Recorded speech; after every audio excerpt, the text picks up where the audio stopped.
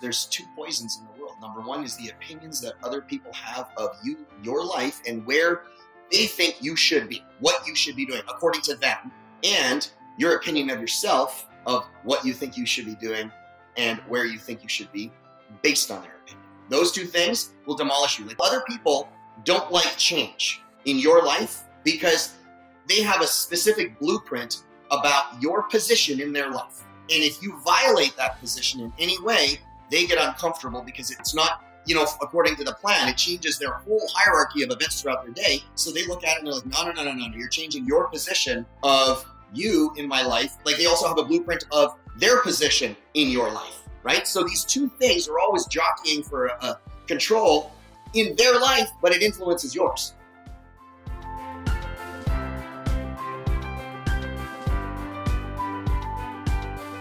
What is going on, everybody, guys? Welcome back this week to another amazing, very, very exciting episode of the Superhuman Life. As always, guys, I am your host, Frank Rich, and I just want to kick off today by letting you know how incredibly grateful and thankful we are to have you here with us today.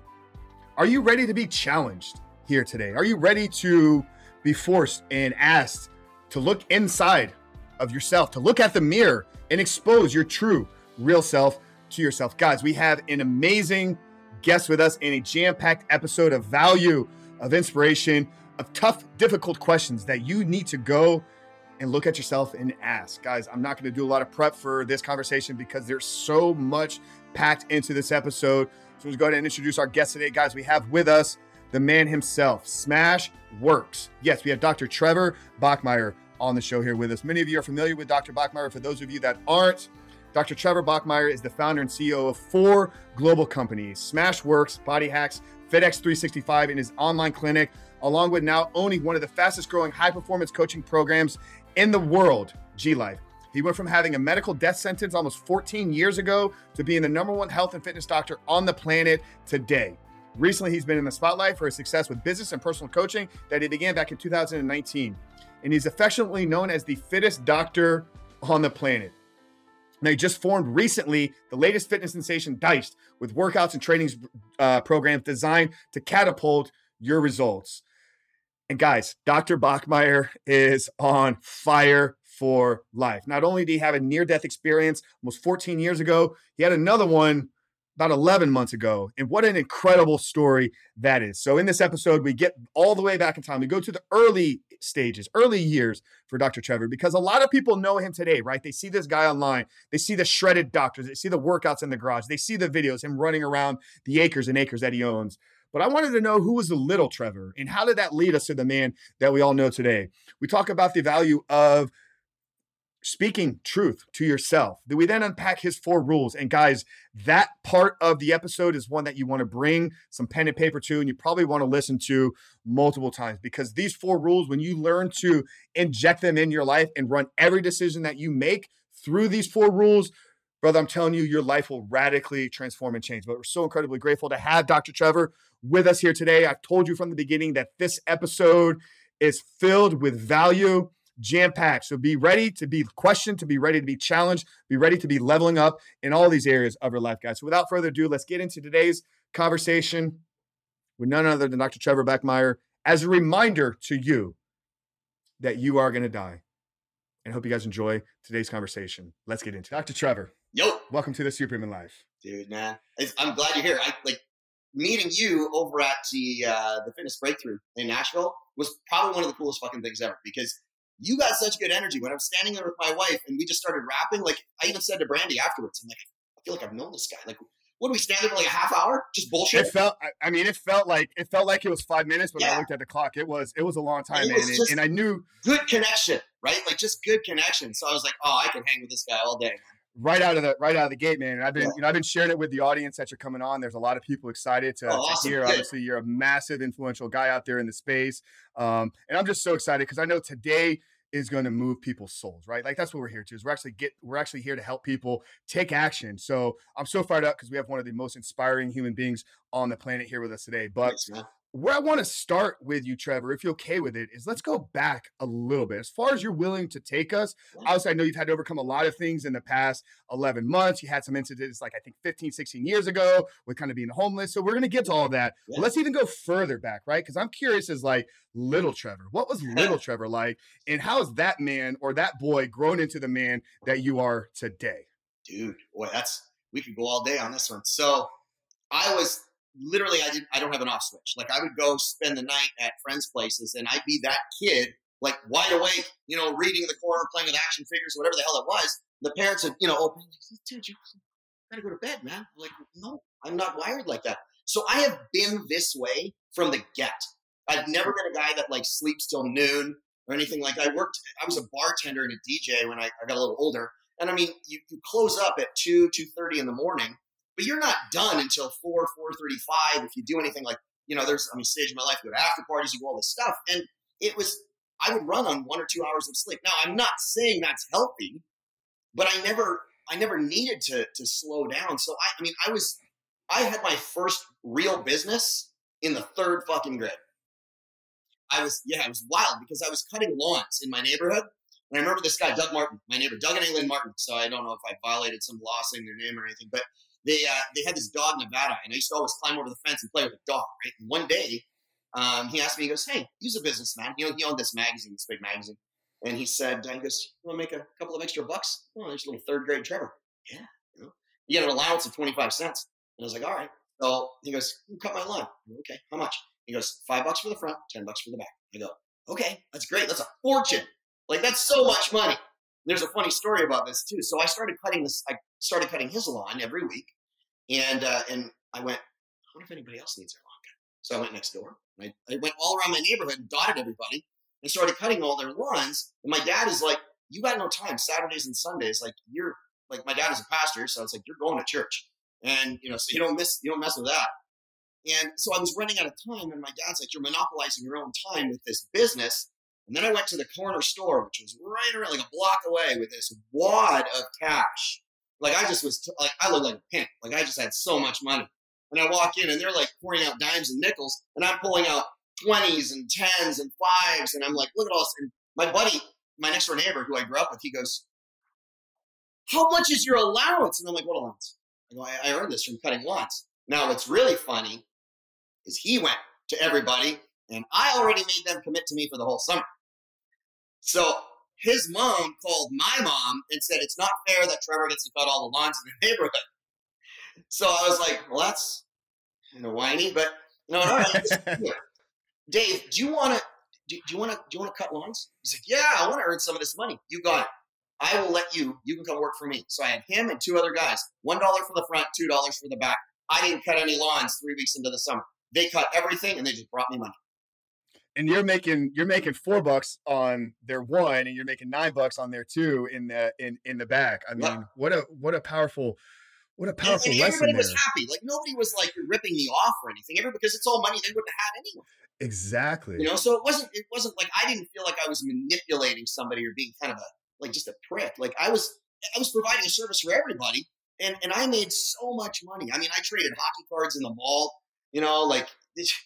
I had really Wayne Gretzky rookie card. I shit you not. I had it in my Redline BMX spokes. I shit you not. And I'm like, that is the #1 most valuable card on the planet now. Yeah, hindsight, right?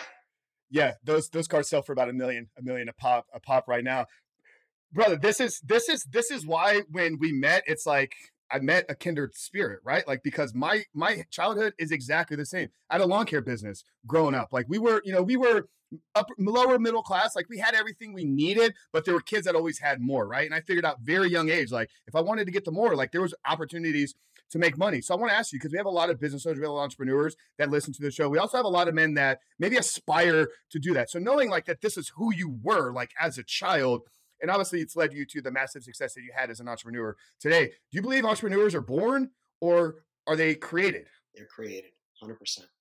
Because you have a choice. And here's the issue. They're created by the environment you're around, whether it is an environment that says you can have anything you want if you are willing to become who the fuck you need to become to have that. If you don't do that, number one, you don't deserve it. You don't fucking deserve anything. And number two, and I stand firm on that. People are like, well, that's not fair. It's not fair. Motherfucker, life isn't fair, number one. And number two is, if you didn't do the work, you shouldn't get the prize.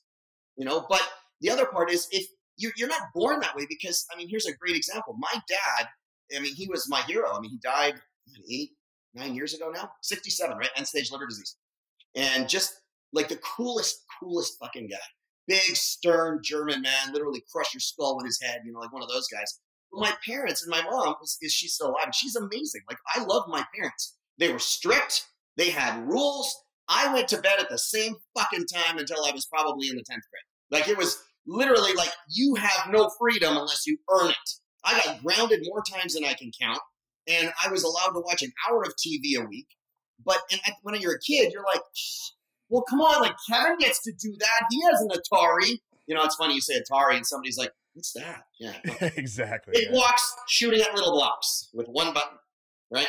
So, but my parents didn't have a lot of money. Like, my parents were pretty poor, I'll say it, pretty broke. Poor is a state of mind, broke is a condition, right? And so I just looked at you have to know what you don't want in order to aim for what you want, right? And I think a lot of people try and we were talking about this before, try and fill a gap with like just this superfluous, like nebulous garbage that it's the stuff that when it's busy, it's a bright sunny day here in Texas, it's like fun, you live in this house, you get to do stuff, it's busy, there's energy exchange, there's noise, right? I call it fucking noise. But then you go to bed, the lights go out, and everything stops. When the noise stops at the end of your day, that's when your brain is either going to tell you where to go to get better or run a train on yourself as to why you're not yet fucking there. And I think what people do is they like Lipton, right? Dr. Lipton, he said like 95% of our actions and what we do every day is automated, which means that's only 5% of our own volition. If you go one step further, Brian Tracy, right? I'm a big Brian Tracy fan. He said that in order to have a new idea, a new product, a new service, a new mindset, a new anything, you only need a 5% difference. Oh, it's weird how those fucking numbers match, right? So if you change 5% of your life and 5% is of your own volition, you've instantly created a whole new person. But you can't do that when your environment is going, this is how you should be, right? We're sold on the idea of average as it being a great thing, right? Middle class, right? Dude, I just want to sit in the middle class and make my, 80 to 100 grand combined income. Mom and dad both work. We got healthcare. We got a 401k. Like all this bullshit that does nothing. And then we rely on others for our own security and wonder why when things go sideways and our life turns into a dumpster fire, we don't have anything, And I think as I was growing up, my parents laid down one thing more than anything, and that is rules matter. Rules matter, and winning fucking counts. So when people go, like, Nat, we're in the world of 11th place trophies. Are you fucking kidding me? Are you shitting me? Dude, I got my ass handed to me. I was 135 pounds when I graduated high school. And I got my ass beat on the hockey rink by these giant-ass farm kids. So I had two choices. Either get bigger, I had no hope when I was a kid, or get faster and better. Guess what I did? I got faster and better. Well, there was choice 3, but I'm not wired for it. But can't do that. It's not wired, right? I just don't have that in my DNA. And so I think becoming an entrepreneur is a choice, but it is that you got to buckle up. You have to know that you're going to be ridiculed. You're going to be alone. You're going to be hated. You're going to have people try and talk you out of it. And the ones that are going to troll and hate on you the most and try and shit on your dream are the motherfuckers that are the closest to you. Yeah. So here's, I know this is going to be really, really powerful for you because I know a lot of the people that you work with and coach, these high level people, but everything in leadership, I believe we just had Larry Natch, which, spoke at the event as well. Yeah. Everything in leadership is centered around behavioral change, right? And I know that's obviously a big strength of yours. So if somebody's hearing this and what you're saying is resonating with them, you're like, yeah, you know what? Like my environment is actually holding me back. Maybe they're living in the crab bucket that Bedros talked about, during his talk. What are the steps that this man needs to begin to take to change the environment around him? Yeah. Okay. So that's such a good question. You got skill. I like that. So it reminds me of talking like Joe, right? Like Rogan is like this, like just really good at like looking at stuff. So if you look at a person, you have to first know where you are. Like when I coach somebody, whether it's a business coach or a financial coach or relationship, or I just Like, I hate the term life coaching because every fucking soccer mom out there goes, hey, I took this Tony Robbins course. And I'm like, fuck. Listen, but as a coach in general, when I ask a question, hey, listen, how much is in your bank account? I can't tell you that. That's embarrassing. I can't help you, man. You're not willing to look at your own demon. Like, it's a fucking mirror, not a window, motherfucker. Like it's a reflection. So I need to know where you're at. So the first thing people need to do is, honestly, they need to get honest. You got to look at your own life and go, I don't like where I'm at, number one. And then you fucking have to hate where you are. And it's a strong word, but it's the truth. You have to hate where you are more than you hate the work required to change where you're at, to change it to where you want to be. So if somebody wants to take steps to go, all right, listen, I'm in this box, whatever that is, my marriage, my relationships, my fitness, my kids, like, it doesn't matter. My finances, first of all, there's so much money sloshing around in the economy. Don't you dare. People are selling farts in a fucking jar. Like, get out of here. There's so much money. So if somebody wants to change that, you have to look first at where you really are, not the sugar-coated bullshit that you want other people to see. But I mean, like, get so honest with yourself that you need to learn, like, and this is a skill. In order to do that, you have to learn to not give a fuck about the opinions of other people in comparison to your opinion of yourself. I have to be careful because that second part's important. Because otherwise you're kind of a narcissistic prick, right? Like, you just like this sociopath where you're just like, oh, fuck everybody else and I have no remorse. Well, now you're just, you're Dexter, fucking broken. So, but you have to just not give a shit about anyone else's opinion more than your own. And that's really uncomfortable because we've been taught from a very young age that in order to get along, you go, and that's not accurate. So to change, you have to look at where you're at and go, I'm not happy here. And then stay at that. Because people validate why their goals get smaller. They're like, okay, when people, how much money do you want? Oh, I want to have like billions. Cool. Give me a real number. I don't care if it's billions. How many billions? To the fucking penny. You have to know where you want to go from where you're at. And then you have to resolve in advance that no matter what, you never give up until you get there, no matter what. And then you look at your circle. You look at your circle of 5, 6, 7 people that you hang around with, and you ask yourself one question only. And it's an easy way. They have such great, powerful tells, these people in your circle. You ask yourself, when I win, who fucking cheers and who tries to drag me down? Because I'm going to tell you right now, legends and seriously winning motherfuckers cheer the loudest. Losers and trolls, they hate on you and try and pull you down and talk you out of it. So if you want to expose anybody in your circle, ever, it's the easiest thing you can do. Start stacking wins like a gangster. And just look at the reaction of people. If people are like, dude, that is so bad. Like if you told me, Trev, I just made an $800 million deal and I'm going to do this, I'm going to do that. And I just I'm having another baby and we built this great house. And you start telling me all these great wins. You already know I'm going to be like, holy fuck, man.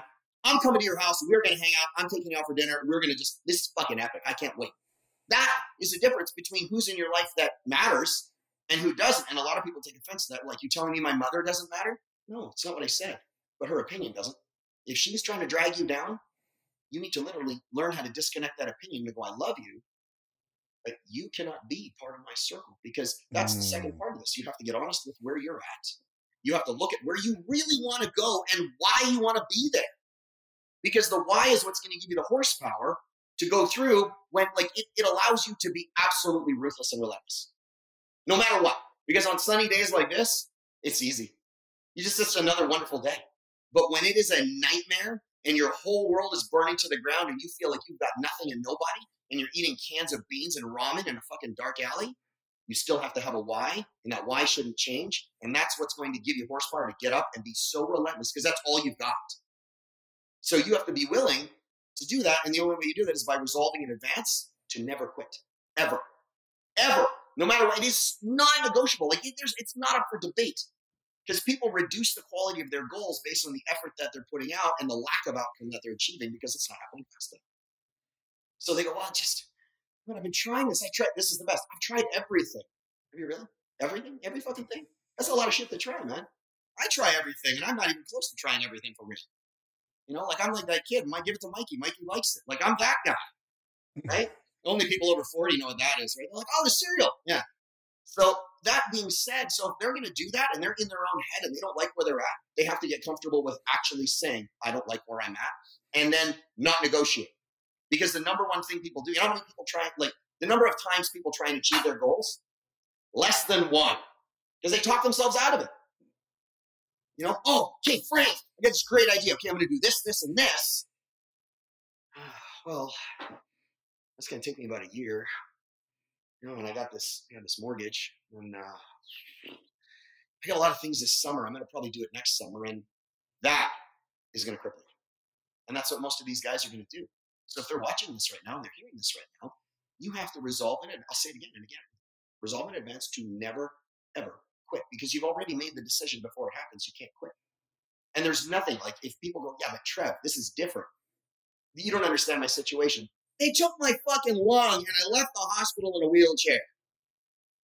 Okay? Of course I understand what it's like. I lived in my car, you know, with a screwdriver under my arm so I didn't get robbed, beat up in the middle of the night. I had nothing. I stole food.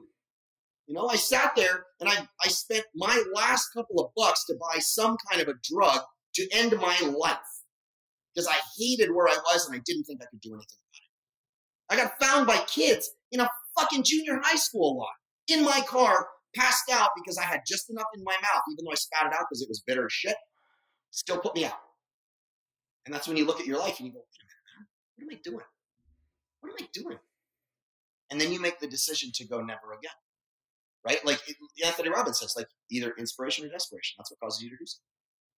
And so if you're going to change your life, you have to decide that it's worth it for you and why. Because it's you first, everybody else afterwards. And that has nothing to do with being selfish. You cannot do anything for anyone else if you're fucking broken. You can't. And yet people go, well, that's really selfish. In fact, that's the most selfless thing you can do is work on you first. And people will not, like if I was like, I have this $100,000 course and it's going to change your whole mindset and you're going to just change how you think. It's going to just ultimately design you so you can have life on your terms versus, hey, I got this $100,000 shiny dick on wheels outside that's got, you know, crazy horsepower and it goes super fast. More people will choose that shiny dick. It's weird. You know, so if they're going to change it, they have to look at where they are, get honest, and then resolve it in advance and never quit. And then finally, they need to have rules that they run. It's like a strainer every day. I have my same 4 rules, right? And I run everything through those. Every decision I make goes through that. And if I ever have any questions inside me, the first thing I do is apply those rules.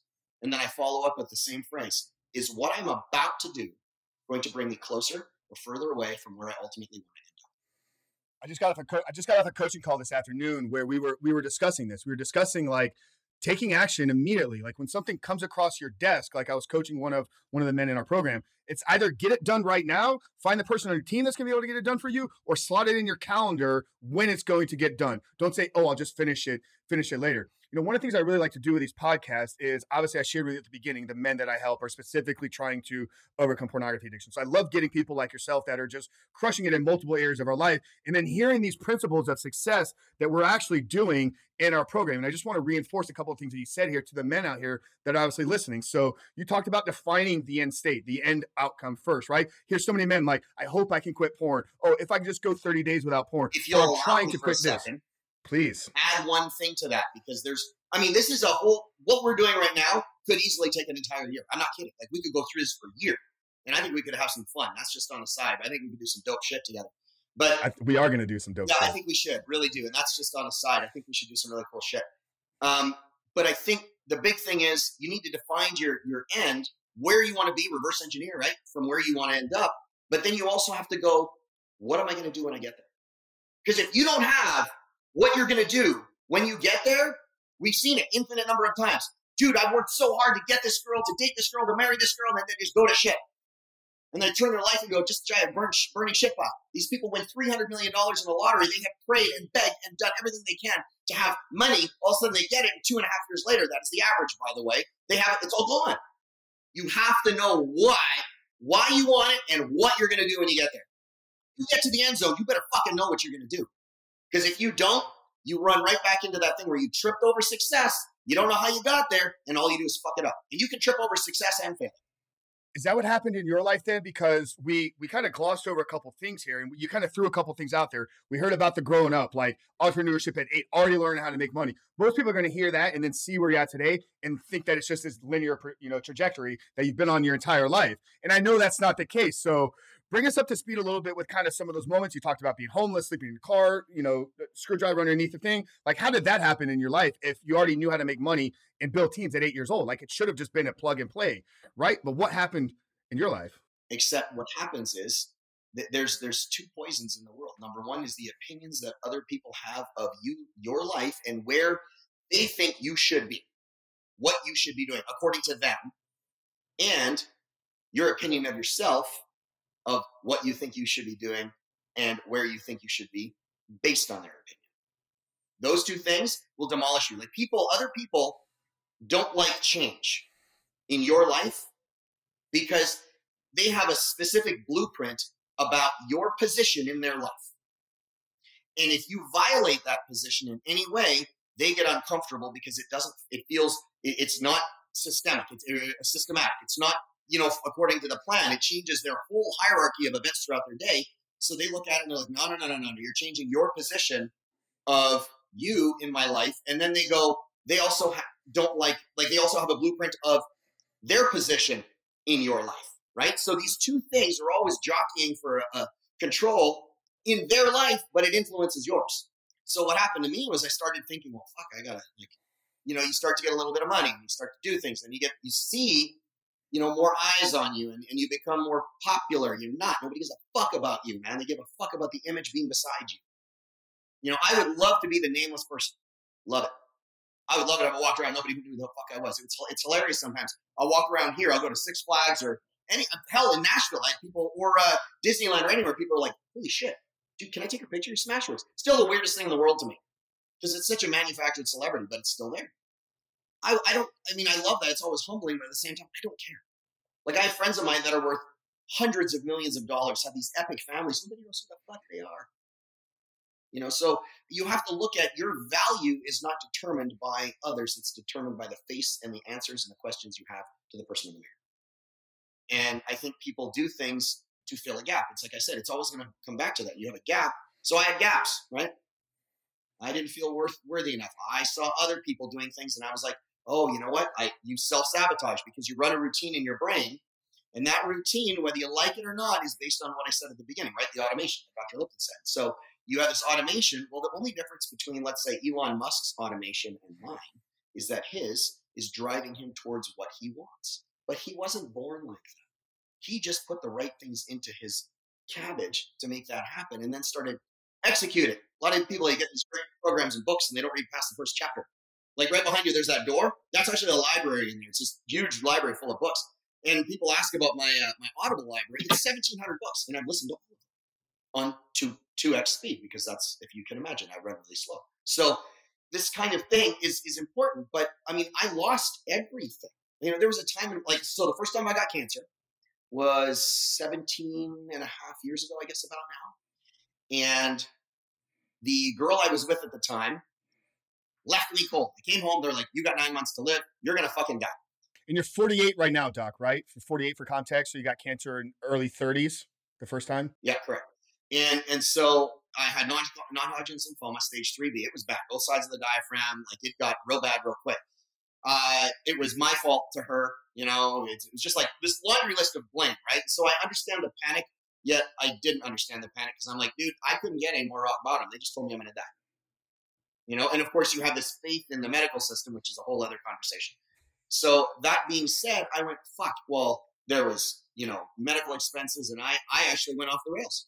I went, you know what? I had so much money and I just went berserk.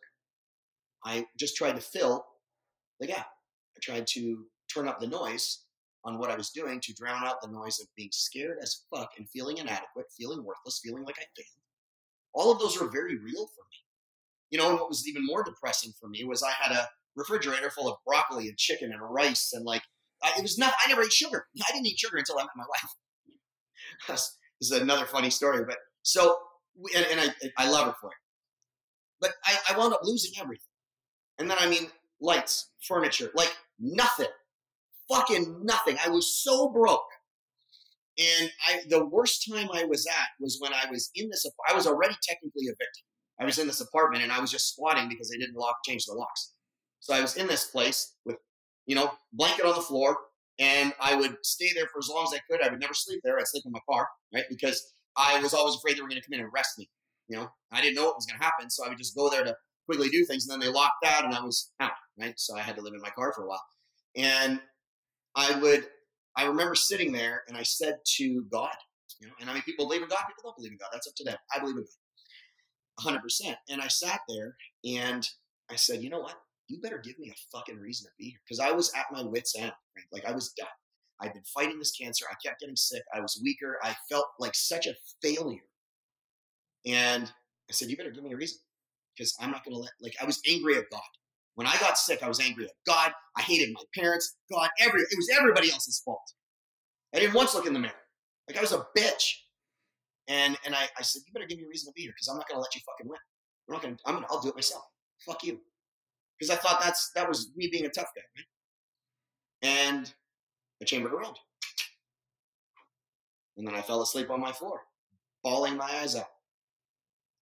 2 days later, I met my wife.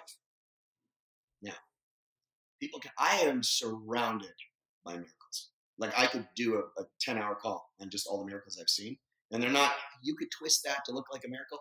No, it's a fucking miracle. Because 2 days later, I met this woman that I honestly feel, and I feel like I've been in love with her my entire life. I wouldn't, every other relationship, it's not this weird, oh, that's sweet, Netflix special. It's the truth. It fit, and it wasn't panic or loss. It fit. Well, I met this woman and I sat across the table from her and I was like first date ever. It was at a Chevy's. There was nobody in this place. It was the weirdest thing. Lunch, right? And I sat across from the table and I went, I've known this girl for 4 hours and I am crazy in love with her. I feel like I have known her forever. I knew. I didn't even have to think. I knew I was going to spend the rest of my life with her. And I sat there and went, I have to tell her that I have what they labeled as terminal cancer. I fucking tell this woman. Because I can't be that dick that goes, all right, let's start a relationship. Let's fall in love. Let's have this great thing. And then go, oops, by the way, 6 months in. You're a selfish fucking prick if you do that. So I sat there and I had an argument inside my own head. Tell her. And I got to take the chance of her getting up and walking away. It was the most horrible feeling I've ever had because she would have every right to get up and go, I can't do this. Right? And so I said, you know what? I said, Brandy, I got to tell you something. I said, and she didn't miss a beat. She goes, is it about cancer? And I was like, what? And she goes, yeah, some of the people, she was a trainer at the gym. And she said, some of the people here said you're really sick. Like you're not doing really well. And I said, yeah. I said, I got to tell you, man, they gave me 9 months, right? And 16 years still gets me. And I said to her, you don't understand. Like I'm worn out. And she said, she didn't miss a beat. It's the coolest fucking thing anybody's ever said to me.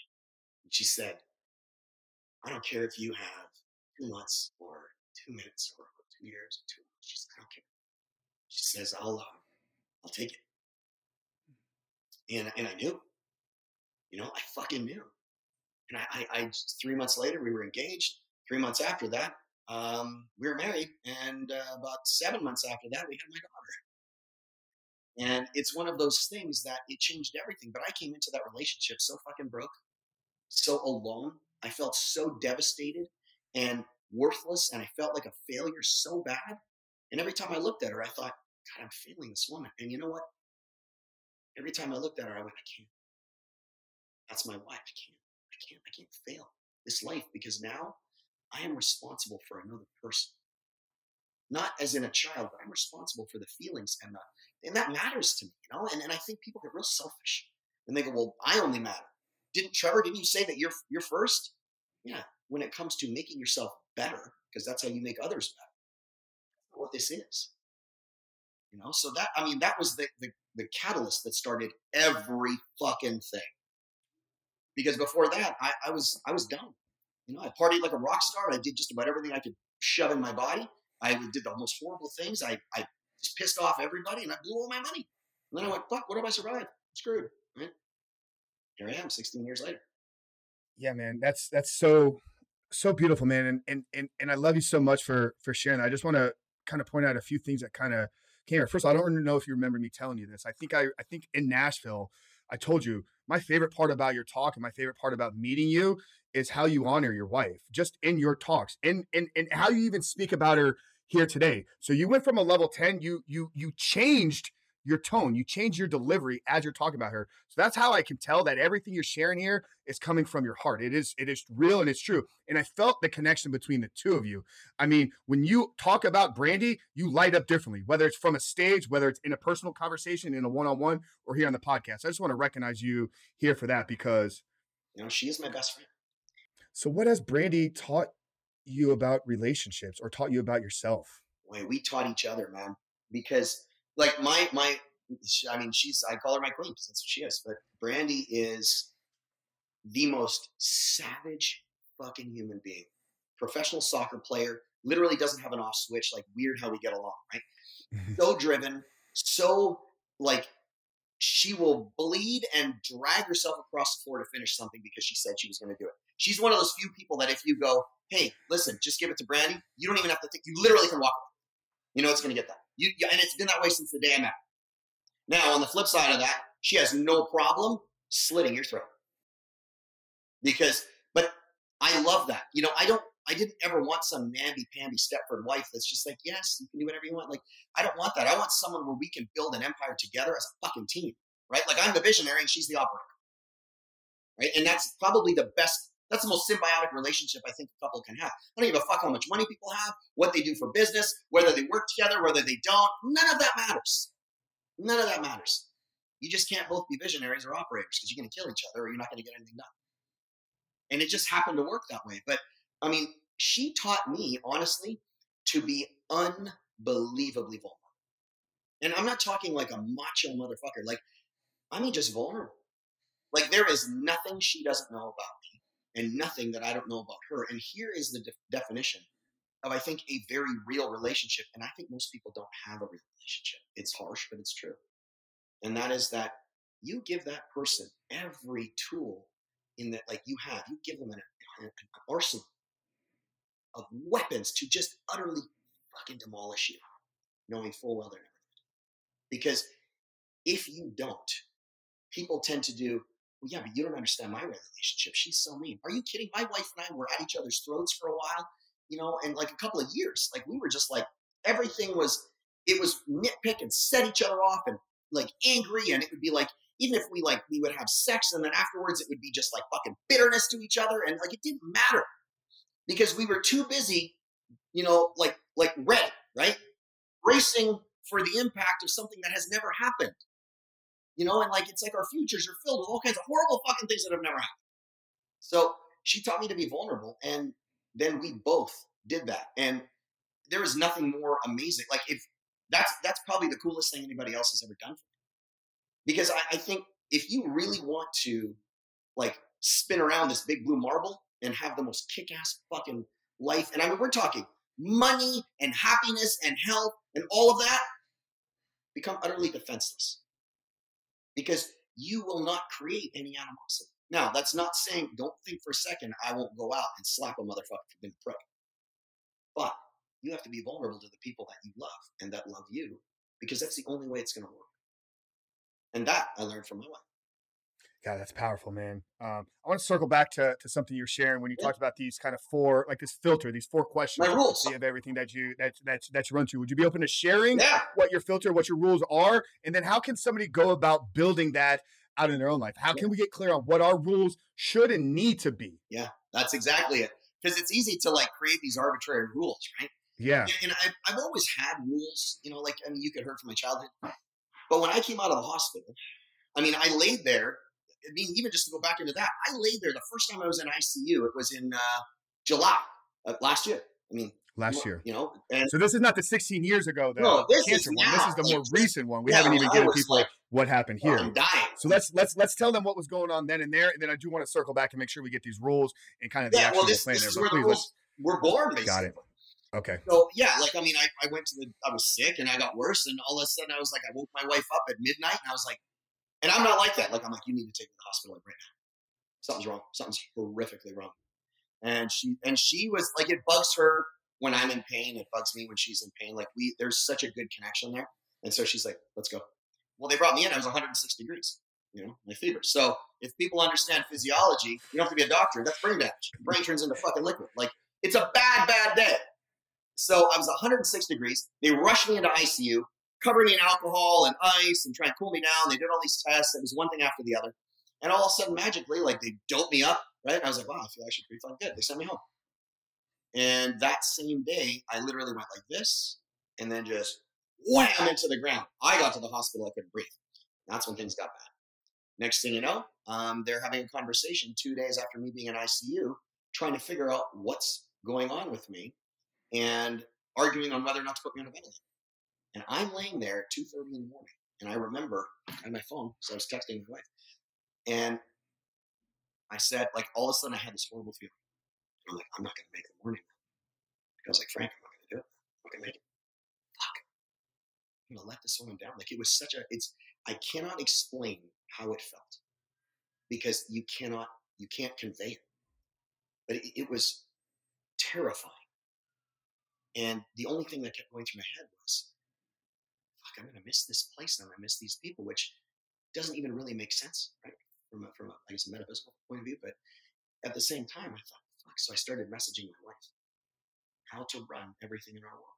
I mean, she had all the passwords and everything because that's right off the bat. Anybody that's watching this, you share your fucking life, man. Don't you dare have a separate password on your fucking phone. And, like, if you're the guy that's like, I got a lock on my phone, this is on a tangent, and then some message comes through, you go, oh, yeah, give me that. You already are a shit. I'm talking to a lot of men right now. A lot of men. Because I literally will go, can you get that for me? Can you check to see who that is? Do I even want to answer that?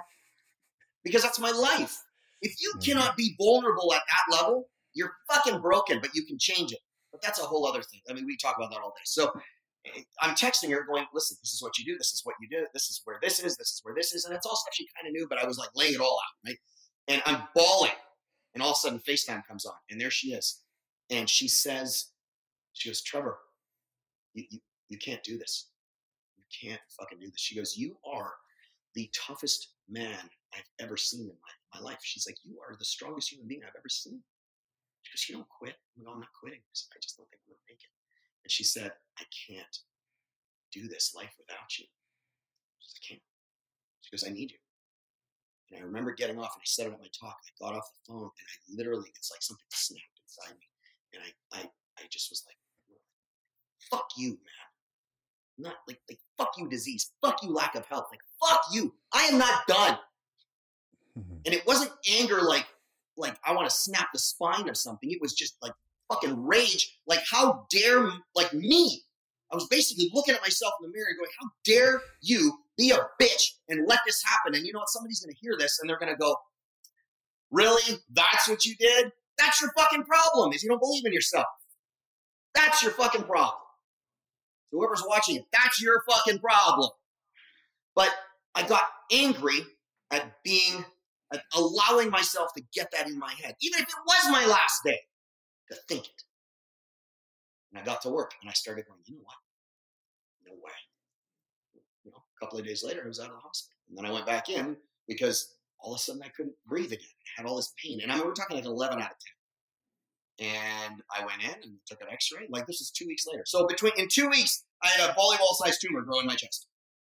Yeah, there's some weird medical shit going on in this world. I'll just leave it at that. So I went to the hospital. They took an x-ray. They're like, you need to go to ER right now. They couldn't find a surgeon. This is another miracle you're going to hear. It's going to be mind-blowing. They couldn't find a surgeon. They had no beds. There were people lined up in the hallways and they had a fucking tent outside for COVID people, right? And they were like, we can't. They were going to ship me out of state. And every day I'm dying. I'm getting worse. Less air, less oxygen. My sats are plummeting. I would get tired sitting up in the bed, and I was in so much pain, they just had me on, they were doping me up around the clock. And I had no shower because the hospital was so busy that I was in the ER waiting room. Those glass door little waiting areas, right? It's like a little tiny ER room, the exam room, so there's nothing in there. Like a TV, and that's it. And I finally was like, can I take a shower? Can I do something? I've been here 3 days. I fucking stink. And they're like, well, we can bring you like buckets. So they brought me, I still have a picture of these 2 pink buckets, right? These flesh-tone Barbie shit pink buckets. One was filled with soapy water, one was filled with clear water. Oh, standing there on a towel, buck naked. And right before that, I sat on my bed. Right before that. And I said, you know what? God, whew, fucking sketchy, dude. Scared. So thank you for giving me another 50 years with my wife. Thank you for making me strong. Thank you for giving me like fucking ironclad lungs and a savage heart and a great mindset. Thank you for giving me these 2 amazing kids. Thank you for giving me the relationship with my best friend, my wife. Thank you for this crazy wild ride we're going to finish up over the next 50 years. I literally thank you for finding me the best surgeon in the world. Thank you for healing me. I just said all that stuff in the span of about 45 seconds. And I stood up, stripped down, about ready to start washing myself in these buckets, and I get this knock in the glass. Probably 7-10 minutes after I did that. Trevor Bachmeyer? I'm like, yeah, as the door sliding open, I go, hey, dude, just let you know I'm standing here fucking naked, you know. I don't, you know, you've seen it before, but just so it's not weird. And he comes in, he goes, hey, I just want to let you know that your ride to Dallas Presby is going to be here in a half an hour for your surgery tomorrow. Huh? I sat down and started bawling. I texted my wife. I go, hey, because I had just finished telling her, like, fuck, I still can't find a surgeon. It's 3 days, man. I don't know what to do. I texted her, I said, get the kids right now, man. They're coming to pick me up to take me to Dallas. I have surgery tomorrow at 12:30. And she's like, what? And I still remember looking out the back of the ambulance with the guy in the jump seat trying to keep me calm so I lose my shit. And I see her Porsche sitting behind, like literally glued to the back of that thing. She drove right into the emergency entrance. They were like, you can't come in here. She's like, I don't fucking care. And I was just thinking, going. And, you know, that it couldn't have been more wild, this fucking miracle. And not only was it a surgeon, it was the best surgeon, Dr. Pooley, you can look this guy up, the best surgeon in the entire U.S., thoracic surgeon. And I sat there and I was like, holy fuck, you guys are going to do surgery in like 14 hours. And I didn't start off with like a sprained thumb, right, Frank? It's like, hey, guess what? I fucking broke my thumb, dude. Check it out. I was like, something stupid. Hey, guess what? You're starting off with, what's that again? Oh, yeah, thoracic surgery. We're going to fucking open you up and look inside your chest. Oops. Yeah. And then they took me into surgery, and I kept telling my doc, I had only one thing to say to my surgeon. I said, you have only one job. One. You bring me the fuck back to her. That's all you need to do. That's it. And he goes, you're going to be okay. And I was like, again, all you need to do, I don't care about that, bring me back to her. Because when I'm back with her, the kids are fine. Everything's fine. The world is fine. They took me down for surgery. Surgery went an hour longer than it was supposed to. My wife was getting text messages. These automated, it's weird surgery nowadays about my surgery. She's sitting outside in Dallas Presby waiting and stressing out. 15 minutes longer, half hour longer, 45 minutes longer. Well, when they got in, it's a lot worse than they thought. So they brought me out afterwards. I mean, I still have this vague memory of this big giant nurse going, this one keeps trying to sit up. You know, because in recovery, you're either combative, high, or sick. I was a little bit combative and a whole lot of high. So they brought me into the room, and I had these giant garden hoses coming out of me, right? Hooked up to everything in the wall, vacuum tubes, IVs everywhere. And then they say, okay, Mr. Bachmeyer, I just want to let you know, surgery went well. It was a little more complicated than we thought. But we got the entire mass out. We got the tumor out. Took care of everything. You're going to be really sore for a while. And we also had to end up taking most of your left lung. And I'm kind of like, well, I didn't really remember it. And then about a half hour later, it came up again. And in my conversation, I was like, did he took my lung? Yeah. And I'm like, well, that changes a lot of shit. And then they tried to sell me. This is when my rules came out full throttle. I've always had these baseline rules, but this is when they came out clearly defined. And it changed everything. Like these rules changed everything. And that's where you need to come from. Is it doesn't have to be a catastrophe like this. They have to be very clearly defined that are going to give you the framework to do everything you want to do in your life, to live it on your fucking terms. Because if you do not do that, you are living life on someone else's terms. That's it. It's that simple. And so they were like, well, you're going to have to get used to being a lot slower. You can't do all the physical stuff you used to. You're not going to be able to, you just got to take it easy. You're lucky. It's okay. Half hour after I was in that room, I said, get me the fuck out of this bed. And they went, we'll wait till tomorrow. Oh, Mr. Bachmeyer, we'll wait till tomorrow. I said, get me out of this bed or you're going to pick me up off the floor. You got those dresses. And I got a video of me hobbling around, all still high as a fucking kite in that room. So I would do laps around my own IV stand. And then I started doing laps around the nurse's station. 10, 20, 30, 40, 50, 60, 80. And I never stopped moving from that minute. I haven't yet. 274 days. I have not yet stopped. But it's because I run everything through those rules. Because those rules, and you don't think I've doubted myself, Frank? I've wanted to fucking quit. I've hated it. I've been miserable. Fucking hurt. I came home and I walked around that. If I turned if I turned that giant driveway out there, it's about 400 meters. I walked around that I have a video of it with me with a sled. I just did laps around it until I couldn't. I told my wife after 2 hours after she brought me home, okay, I'm going out there and I'm going to do laps until I can. So come get me. So 2 hours after getting home from the hospital, having a lung removed, volleyball-sized tumor, you're out pulling a sled in the heat for 2 hours. 7 days. It was 7 days. So I got my surgery, and 7 days later I was home. I came home. I saw my kids. I hugged and kissed. Loved my kids. I hadn't seen my kids for a week, right? 10 days, actually. Because they wouldn't let them in the hospital. And because COVID was weird, right? You can't see your family when you have COVID, apparently. And so I came home. I loved on my kids. I saw my dog. I hugged my wife. And I said, babe, let's go outside. She goes, she knew. She wasn't like, I don't think that's a good idea. She was like, let's go. I did fucking goosebumps. Like, I fucking love that. Like, she's such a badass. She's such a fucking badass queen because I get her and she gets me. Because I went, here's all of me. And that's where my rules came from. Rule 1 was, you want to hear the rules, right? Yeah, rule 1 was do the fucking work. And the problem is everybody thinks they're doing the work. Everybody talks a good game. I'm ready to do trap. I'm going to do some straight up gangster shit until you have to do the gangster shit. And then you bail because you come up with validations why you can't do the rules. You can't do the work. Do the fucking work. When you don't feel like doing the work, do the fucking work. You know what discipline is? It's doing the shit that you need to do, what is necessary to change where you are, your position, whatever that may be, into where you want to be, regardless of what it is. I've learned that catastrophe and adversity don't shape you, they expose you. 100%. They do not shape who you are. You are who you are. They expose who the fuck you are. And most people shove it down because everybody on this planet is a fucking beast inside. You really are. That's how you're born, man. You are born a fucking beast, an animal. It's inside you. You are taught to either leash it, cage it, or let it the fuck out and control it. Those are the only two things. And most people, 99%, it's leashed and caged because they're taught not to be there. Right? Don't do that. Don't run around being a fucking serial killer. Just control your beast now. But do the work. That's rule 1. Do the fucking work. If you want a better relationship, do the work. You want a happier life, do the work. You want more money, do the fucking work. And then when you get there, what do you do, right? You gotta know what you want to do. And then, you know what? Like, number 2, you're gonna fucking die, man. Like, you're gonna die. It's the weirdest thing when people go, I'm gonna do it later. It makes me want to throat tap somebody when they're like, I'm gonna do it later. Fuck, I don't have time for you. I've literally punted people out of my life for just going, I'll get to it later. Bye. And then I delete their number, right? Like, no, fuck, later. I don't have time. Fuck, you're on the fucking clock. No matter what anyone says, you're on the fucking clock. If you think for a second that you're not on the clock, you are higher than fuck. Because you heard me say it, like, we're all, it freaks me out so bad, Frank. It freaks me out so bad. We are in the same fucking line. You, me, my wife, my kids, everybody, my fucking dog, everybody. We're all in the same line. And that line goes to the same ride at the end. The same fucking ride. You, me, everybody ends up on that ride. I don't care what you believe. Except the freaky part is you have no clue when you're going to step out of line. None. What the fuck are you doing in that line, man? What are you going to do with your time in that line? Right?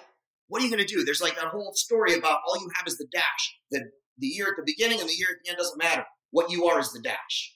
It's the same thing, man. Like, you're in that line. What are you going to do when you're waiting in that line? If that's what you're doing is waiting, you're making mistakes. You're making mistakes. You know, it's like if you think you're going to quit, if you're like, it's too hard, Trevor, I got to quit. I got to give up. I can't do this anymore. Absolutely. I fully agree. Tell yourself that is what you'll do tomorrow. You want to quit? You fucking bet. You just do it tomorrow. Procrastinate on that. And when you wake up tomorrow and you go, oh, fuck it, I'm not going to quit. Because I'll bet you anything that you don't wake up the next day ready to quit. I will bet you everything. Because if you wake up the next day and you still are in that mindset, fucking quit. Because you won't be. You're not going to be. Because inherently in your DNA, in your subconscious, in your fucking soul, you know you're gonna die, and nothing is scarier than actually coming to terms with your own mortality. Because my last workout was 10 squats at 225, just fast, and a 500-meter run, 5 rounds, and I blew through this motherfucker. And I felt awesome. I came inside and I told my wife was sick right before I went to the hospital. I said, yeah. I said, fuck. I love giving her workouts, and she gives me workouts, and it's like, you gotta try this. Because I knew she would just smoke it. And she's like, yeah, I'm gonna try it. That was the last real workout I did. Because I wound up in ECU. ICU 2 days later. But I thought I was invincible, man. You're not. But what you are is either mentally prepared or not. And so if you decide, yeah, I am going to die. I don't know. I mean, God forbid it would be shitty. I just keel over right now. I can't change that.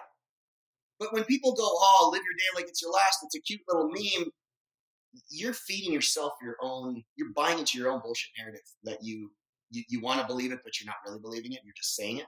A lot of people, they have this cognitive dissonance, right? The stuff going on in their brain does not match the shit coming out of their mouth. They wonder why they're unhappy. I'm like, because you're having an argument in yourself all the time.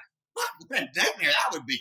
Like I told you, it's even anything simple. Listen, you go home and you are sleeping with your wife or husband or whatever. You're having sex with your significant other, and you want to do it a certain way, and in your head you're thinking about it, but you're talking about doing something completely different, and then you're bitter about how you and your wife don't have good sex. Dumbass, have you ever sat down and talked to her? You ever open your mouth and gone, hey, I really want to do it like this? Because I'll bet you anything she'll be like, fuck yeah, let's do that. Hey, I want my house to look like this. I want to eat this. But you think it, do something different. It's in everything. It's like a fucking poison. Because people think it's the ultimate manana syndrome. I got tomorrow. You're going to die. What are you waiting for?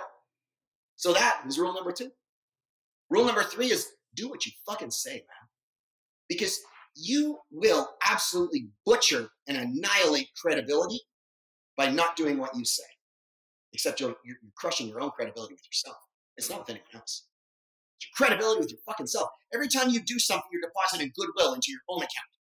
Every time you finish, like even the people, dude, I was going to do this workout. It was supposed to be 30 minutes long. I had to cut it short a little bit. I just wasn't feeling it. You're a bitch. The end. Don't talk to me.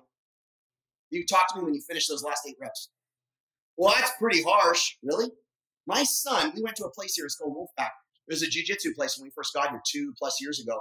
And there's only 2 places, 316 and Wolfpack. And I went to Wolfpack because it just happened to be the first one on my list. No, I didn't have any other reason. So they talked about MMA. I was like, oh, cool. So we go in there. I walk in there. It was like the inmates are running the asylum. Like it was just a shit show. And I'm like, this is jiu-jitsu? I come from a Gracie Academy. He would kill every one of you guys right fucking now. He would just burn it down and start all over. And I'm walking in and I'm watching all these little kids teach other little kids that have no business teaching anybody. And I walk, like, it was just such a trainer. My son is going with this girl. She winds up slapping him. And I was like, what the fuck was that? And he looks at me like, Dad, what do I do? And I go, dude, put her in the fucking mat. You stuff her face in the mat. I don't care if it's a girl. You're not beating her up. You guys are doing jiu-jitsu. You're fucked if that happens in real life. So he did. He stuffed her in the mat. And the mom happened to be there. Beside, I didn't know it was her. It was the best story ever. And she's literally like, he does this really cool hip toss, like knee hip throw, throws her into an arm bar right away, like rolls back. My son is a fucking animal with jiu-jitsu. He's this little kid that'll tap you out, put you to sleep, and then hug you after. Like, he's such a good human being. He's a good kid. I was proud dad, obviously. And he just demolished this girl, and she turned out to be the tough one in the class, right? And I was like, that's how you do it. And I don't side coach at all. I hate that shit, because let the coach do the coaching. But I had to let it out. And she was like this. I didn't know it was the mom. That he just stuck her face in the mat. And then she comes as we're leaving, and she's like, she's never lost before. And I go, that's because she doesn't do jiu-jitsu. And I just kept on fucking going. I'm like, your son's a clown, or your daughter's a clown. But when we were there, I was watching this shit show ping pong all over the place. And I looked at Brandy and I go, fuck this. This isn't a school. This is a parade. I can't do this. This is dumb. And she's like, what are you going to do? I said, I'm going to drag his ass off the mat and get the fuck out of here. And then I went, wait a minute. Do what you say you're going to do. You finish that class. Even if it was the shits, I don't care. You finish it. You write it out, because you're teaching your son, your daughter, yourself that it's okay to stop halfway. And we do that all the time. I've done it. You've done it. We still catch ourselves doing it. And then you realize, you're like, oh, but that erodes your credibility in yourself. Because while he was on the mat, I was on the phone with Mike Hatcher, the owner of 316. And I'm like, hey, man, can I come by your school? And he goes, yeah, that's tomorrow. I have 11:30 is when we do an open mat and we test all the new kids. I go, absolutely. I'll see you tomorrow. Never left that place afterwards. Most dope ass, tight, linear, like rule driven. Just amazing. That's how it should be. But if you don't teach your son, your daughter, yourself to do what you say, nothing else is going to matter because you don't have credibility in yourself. You start doubting yourself. When you doubt yourself, you execute poorly because you start softening your goals. You make these impotent goals. You're like, hey, listen, I want to have this. I want to have this. I want to do this. I want to do this. Great. Until you hear the work. Like if you tell me something, Frank, you're like, hey, Trev, listen, you want to do this, whatever this XYZ thing is. And then you give me some coaching advice. And you go, listen, Trev, this is what's involved. And I go, ooh. Okay, instead of doing that, let's do this instead. Right about there is when you go like this. Trev, come here for a second, a little closer. What's the matter with you, man? Because you're softening your goals based on the amount of effort that you need to exert to achieve them. So you talk yourself out of it. That's a very common disease, which is the same thing as going, my word to myself is worthless as fuck. And the last thing is, get risky. Get really fucking risky. I mean, epically risky. Like, not stupid shit like Evel Knievel off the Grand Canyon kind of thing, but I mean, like, half the people here are like, Evel Knievel, who's that? So, he keeps talking about the same story. I love the interviews of that, right? So what was going through your mind precisely the moment right before you crashed? Maybe that this was a bad idea. Like, stupid to say ever. Like, these interviews, the follow-up interviews are retarded. So, but you got to take risks. Like, life is so risky. You're going to die. Go back to rule number 2. You're not making it out. You're not. The end. You're not making it out. Like, literally, mic drop. But, yeah.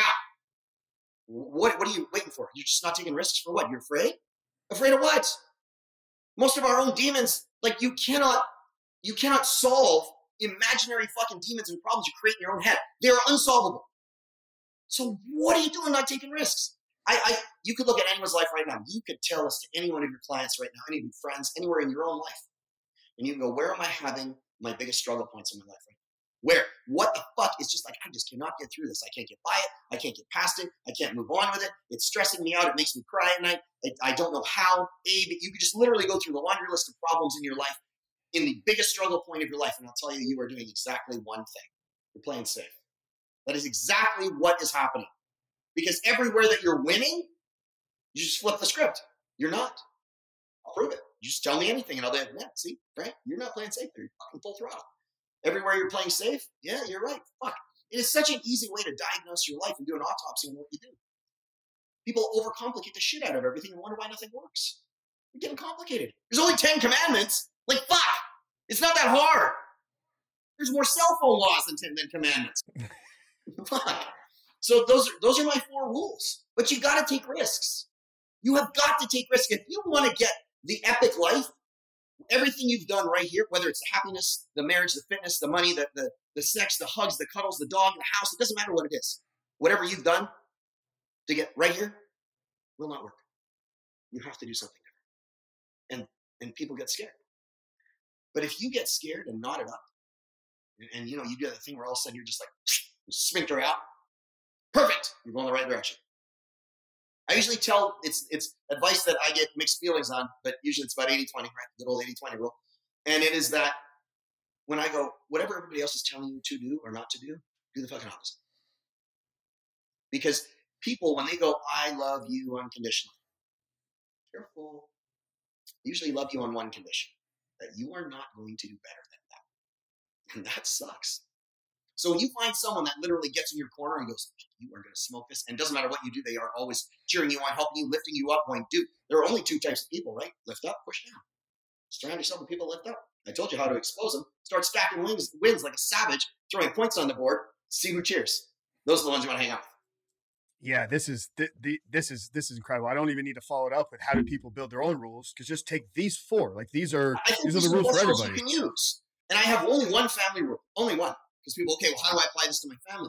Which is a very valid question, right? Like it is the same. It is the same for everything. Get vulnerable.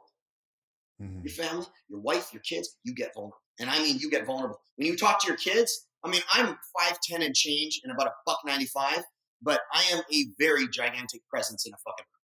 That's just who I am. And I've always been this way. And it's not saying it to be arrogant. Look at me. I just am like this. My dad was like this.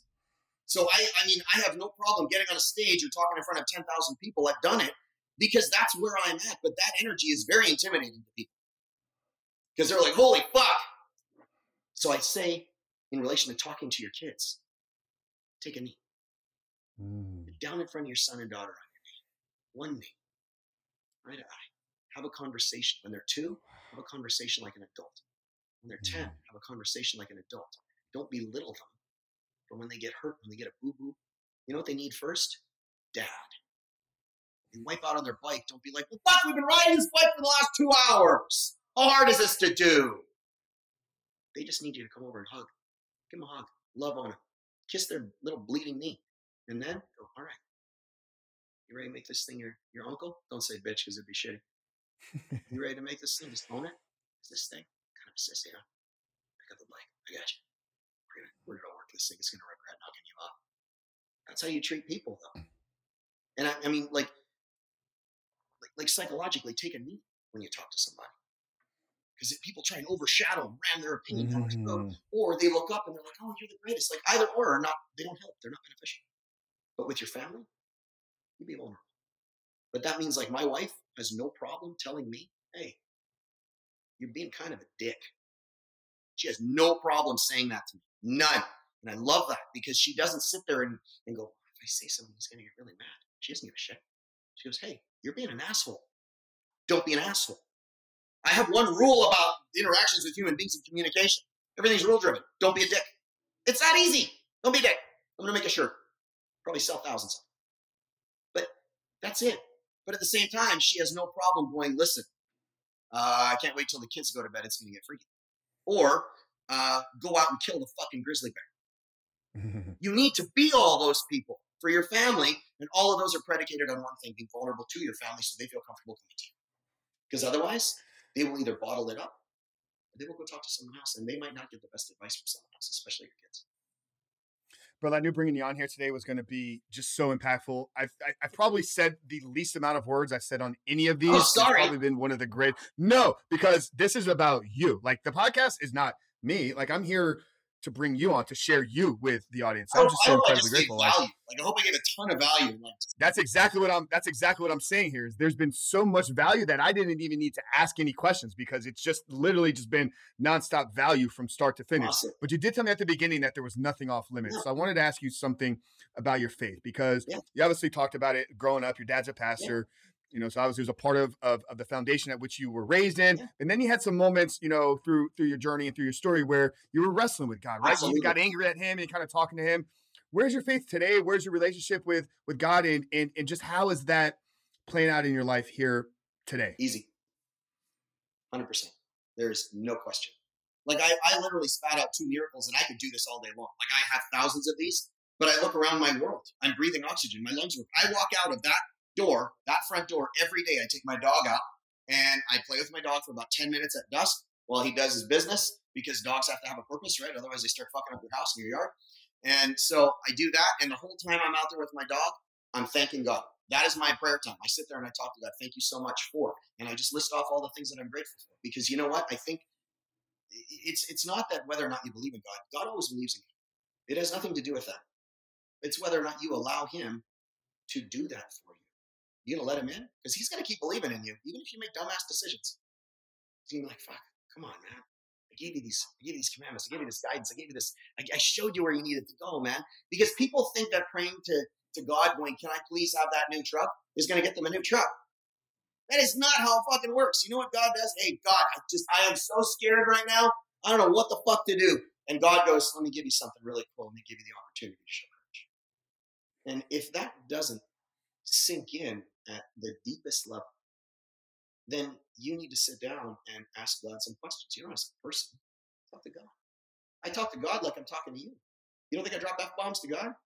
He's heard me anyway.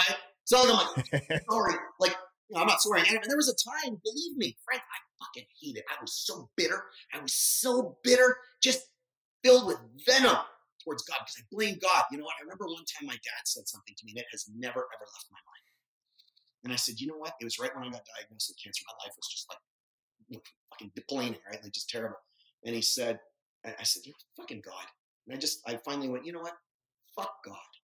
He did this to me. This is his fault. I don't deserve this. How come there are rapists and shitty human beings? Murderers. They live to be 95.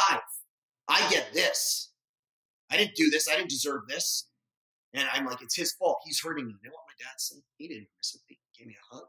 He said, I was mad too, just better. I didn't want to tell my parents that I had cancer because they didn't want to worry, but I did. And he goes, it's not how God works. God doesn't do bad things to people.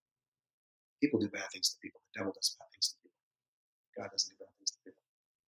I think the coolest thing is when you actually know, like, just because people say, we say grace every night, thank God for all the things every night. We have dinner, you know. I mean, I'm the guy that was raised on a farm. Go wash your hands before you sit at this fucking table, boy. You know? And my dad is like, you can work half days your whole life, right? The first 12 or the last 12. Take your pick. So that's how I was raised. But the number one was, you better thank God. You got another day. I wake up, and it's funny because I actually say it. Thanks God, I fucking won again. And I remember the first time I did that, my wife was like, are you okay? I'm like, yeah, I'm okay. Fucking won, man. I woke up with you. I woke up, I got this like great life. Holy shit. I get to do it again. Dude, score. You know, and that's how I look at everything. And I look at it as everything is because, not, you know, in a negative way, in a positive way. Because I think life doesn't happen to you. It happens because of you. And because of you is because of who you're listening to. So if what's coming into your brain, it doesn't matter what it is. Eventually what's coming into your dome here is going to come out. So you better, I said this to my son on Thursday coming home from school. I said, one of the most important things you need to do, Scooter. I call him Scooter. His name's Pearson. And I said, one of the most important things you need to do, Scooter, is you have to guard your thoughts, guard your mind. Guard what goes into your ears. Doesn't matter who it is. You guard it. And I explained it, and he got it. I mean, this is a kid that at 5 years old, this is wild, man. We're leaving jiu-jitsu. He got his ass handed to him one day. He was fucking five, Frank. And jiu-jitsu was maybe a mile from my house at the time. We're driving home, and he just got beat all over the mat. I'm like, what is going on? And I'm not one of those dads, you know, like, you suck, what happened? You know, you're a bitch if you're a dad that does that. You need to get on the mat with me for a little while. And I said, hey, Scooter. I looked over and I went, so what happened, bro? All right? And he goes, he didn't miss a beat. He just looks at me and he's like, oh, Dad, sometimes you're the hammer, sometimes you're the nail. He goes, today I was the nail. And I didn't know what to do. It caught me so off guard, Frank. I'm sitting in the driver's seat in this Dodge. I still remember my 2006 Mega Cab. And I'm like, you just said a more valuable statement than probably 99% of the people on the planet. And you got it. Holy shit. So part of me did this. Nice work, Dad. And the rest of the big part of me went, as you should. Thanks, dude. Because he's known it his whole life. So I think with my faith, it's unwavering. Like, I don't question, because I'm like, even when they got into my chest, Frank, they're like, it was way worse. It was an hour longer. I said, Randy and I were just talking about this. I said, sometimes I don't realize just how close I came to dying. And then the flip side, I go, was I really that close? Or was it just like, hey, I got you, come on. Right? So it's a little bit of a wrestling match. But if they would have nicked, you know, my abdominal aorta, for example, it's like this fucking big. They just nick it. I'm out. Like, those are the things that if you really think about, you are living in miracles all day long. So, yeah, there's never any question. And I talk to God all the time, and in a very important way, that he's my best friend. Because you need to. And I think people that think going to church defines whether or not you believe in God, that's just church. That doesn't do it. It surrounds you with like-minded people. That's important. But it doesn't mean that just, there's a lot of people that think they're going to heaven. I think you're going to go. So this is my opinion. But I think that that's just your choice. You know, and I think you need to have a discussion with why you believe, because that's going to define everything else. Yeah, brother. Thank you so much for sharing that. Thank you for today. The entire audience, the world is blessed because you're here every single day. Millions of people are being impacted by you, by your work, by your story. And I'm just so grateful to have had you here today. And I'm looking forward to what I really feel is the beginning of something great is going to come out. And I felt that in Nashville. I know you said the same thing here as well. So obviously I want to be, we're coming up here on the last couple of minutes here. So I do want to get our last question in, but before we do that, where can people connect with you more? Where, what are you excited about? What are you working on right now? And then we'll end it with the last question I like to end every single episode here. Yeah, no problem. All right. So, they can find me, SmashweRx, on Instagram, the WERX, right? Because everybody spells it WORKS. SmashweRx on Instagram, SmashweRx on Facebook. Get in touch with me anywhere on that. They could actually, I have my cells on there. You text me. That's how open I am. But I have a project that I actually just started. I told you about the Spartan Company, where it is a 1-year program. We coach men to change their entire fucking life. Literally, develop an unstoppable mindset. Yeah, I expect fitness. If people go, I don't really want to do a fitness program, it's not for you. I'm not for you. Because if you can't manage your body, you can't manage anything else, period. I don't care if you're fat, skinny, wheelchair, it doesn't matter. Just come in and be willing to do the work. We apply the 4 rules. We level up finances. I teach people how to go from zero to $1 million business in 12 months. I give them the entire blueprint. So if they are at $83,333 a month on month 12, they didn't listen to the fucking plan, because I make sure that the onus is on them from start to finish. But I do not hold anything back. I give it all out. Coach calls, live. They have access to me all the time. And that's the most dope thing that I'm doing. And that's what I'm really passionate about. I can't wait to do that all the time. Spartan Company. And that's so this is going to air mid-June, early to mid-June when you launch in the Spartan Company. The Spartan Company starts, I did a beta test with 5 people. It went crazy. It was amazing. So it starts full throttle June 1st. And that's when we're just going to start taking people. And then I run through evolutions every month, because every month is a module, right? So every month is a start one again. And it doesn't matter where you are, right? You're always going to start on day one. But that's how you run through it. And every month we take a new round of people.